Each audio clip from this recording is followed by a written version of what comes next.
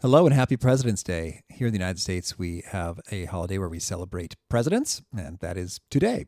So, when there is a kind of a holiday where many people are off of work, I like to offer a quick reflection rather than a full episode, so as to give the guest the full power, of the audience, and just to have a little bit of fun and mix it up a bit. So, in thinking about President's Day, I've really been reflecting on honesty a lot because when it comes to our presidents, we really are into them being honest and really not into when there is dishonesty and scandal and the media covering it left and right. And I think about some of the legends like George Washington and the cherry tree. And the story goes that 6-year-old George Washington got a hatchet for his birthday, which is an interesting choice of a gift, I think, for a 6-year-old. We just had our first child, and I don't imagine giving him a hatchet when he's 6 years old. It'll probably be a little bit longer. And so he damaged this cherry tree in his yard or orchard, and his father noticed the nick in the cherry tree, and he asked him, "George, did you damage the cherry tree?" And George said, "Father, I cannot tell a lie. I did. Cut it with my hatchet." And the father was so touched. He said, "Well, your honesty is worth more than 1,000 cherry trees," which is a really nice story, but it's not true. It's a myth. It's kind of ironic in the sense of honesty. That tale about George Washington is not true. And then we talk about Abe Lincoln, Honest Abe, his nickname. Now, it sounds like there's a bit more truth to that one. His wife, Mary Todd, once wrote to a friend that Mr. Lincoln is, quote, almost monomaniac on the subject of honesty. And it sounds like there's some truth to the story. He got that name way back in the day as a young store clerk working in Illinois. That's right, fine state. And he realized he accidentally didn't give a customer a few pennies change that he was supposed to get. He closed the shop and delivered the correct change, even if he had to walk a long, long way.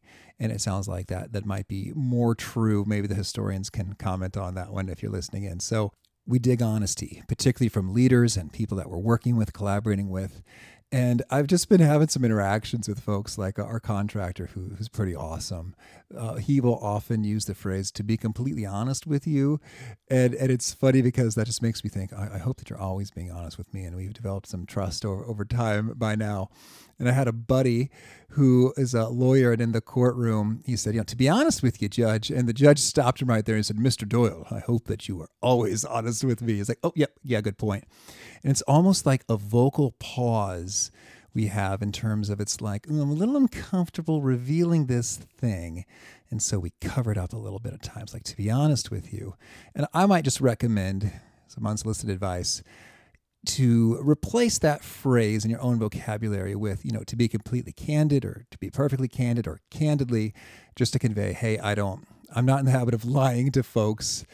I am just going to be extra forthright with this following statement, which might be a little uncomfortable in sharing and to put out there. I think another vocal pause folks have is when it comes to maybe the word "obviously." And I think that's sort of a cover for the thing I'm saying or about to say isn't super insightful. And I want you to know that I don't think it's insightful. So I'm going to cover my tracks a little bit by saying obviously. It's a bit under the surface, but I recommend not saying the word "obviously." I've said that many, many times to coaching clients because it's not so friendly to the person on the receiving end, particularly if they didn't know it.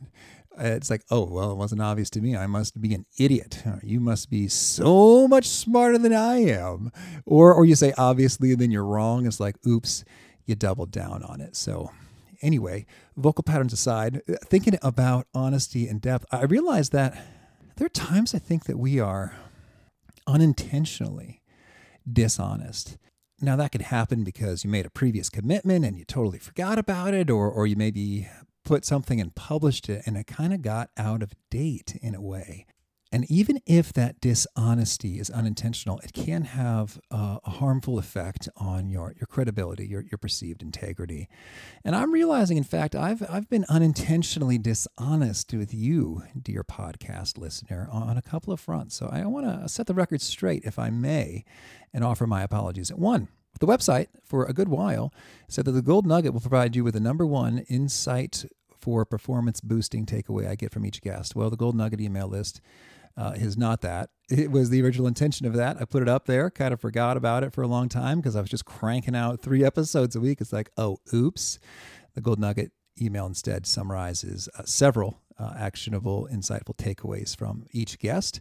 So my apologies there. I have updated that website, so my unintentional dishonesty is dropping. Second point, in the outro music, our charming voiceover talent who recorded this way back in the day when we started the show says that you can drop by the website and see some things, including summary infographic cheat sheets. Well, whoops. That was sort of the original vision I had for each episode, to give a summary infographic cheat sheet. But when I saw the original mock-ups, they looked kind of lame. And I thought, no, I think we can do something better. And then I just sort of stopped listening all the way through to the, outro conclusion music, because I sort of know what it says, and kind of forgot that it was there. But a listener brought that to my attention. Thank you. So I have big plans to have some cool summary infographic cheat sheets, and they will be there in the future. I'm going back and forth, and it's going to be more so like compilations across multiple guests, summarizing cool things and themes that have popped up again and again, or books that recur. Teaser, one of them is The 7 Habits of Highly Effective People by Stephen Covey. Another is Influence, Science and Practice by Robert Cialdini. Another is Leadership and Self-Deception by the Arbinger Institute, if you were really curious. So some cool graphical ways to present those things are coming up in the future, and so I don't want to change the outro music and change it back. So apologies for the dishonesty, unintentional as it was.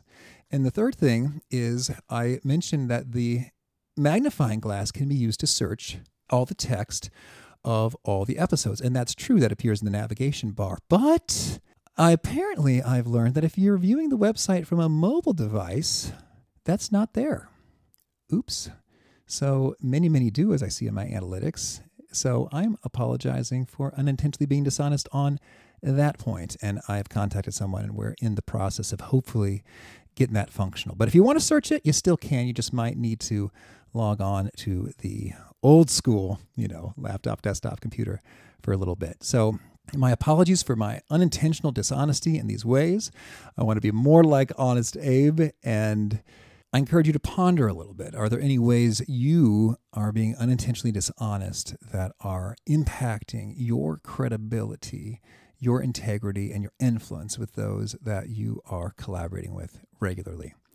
So that's my thought for President's Day. If you have the day off, I hope you're doing something awesomely fun and rejuvenating and cool with people that you care about. And if you don't have the day off, I hope you're not bitter and it's still cool and fun and productive over there. And then we will resume the regular guest action with Ron Carucci on Wednesday, talking about lessons learned from the rise and fall of new executives. How do you get there, and how do you not screw up when you do? Hope to catch you there. And peace.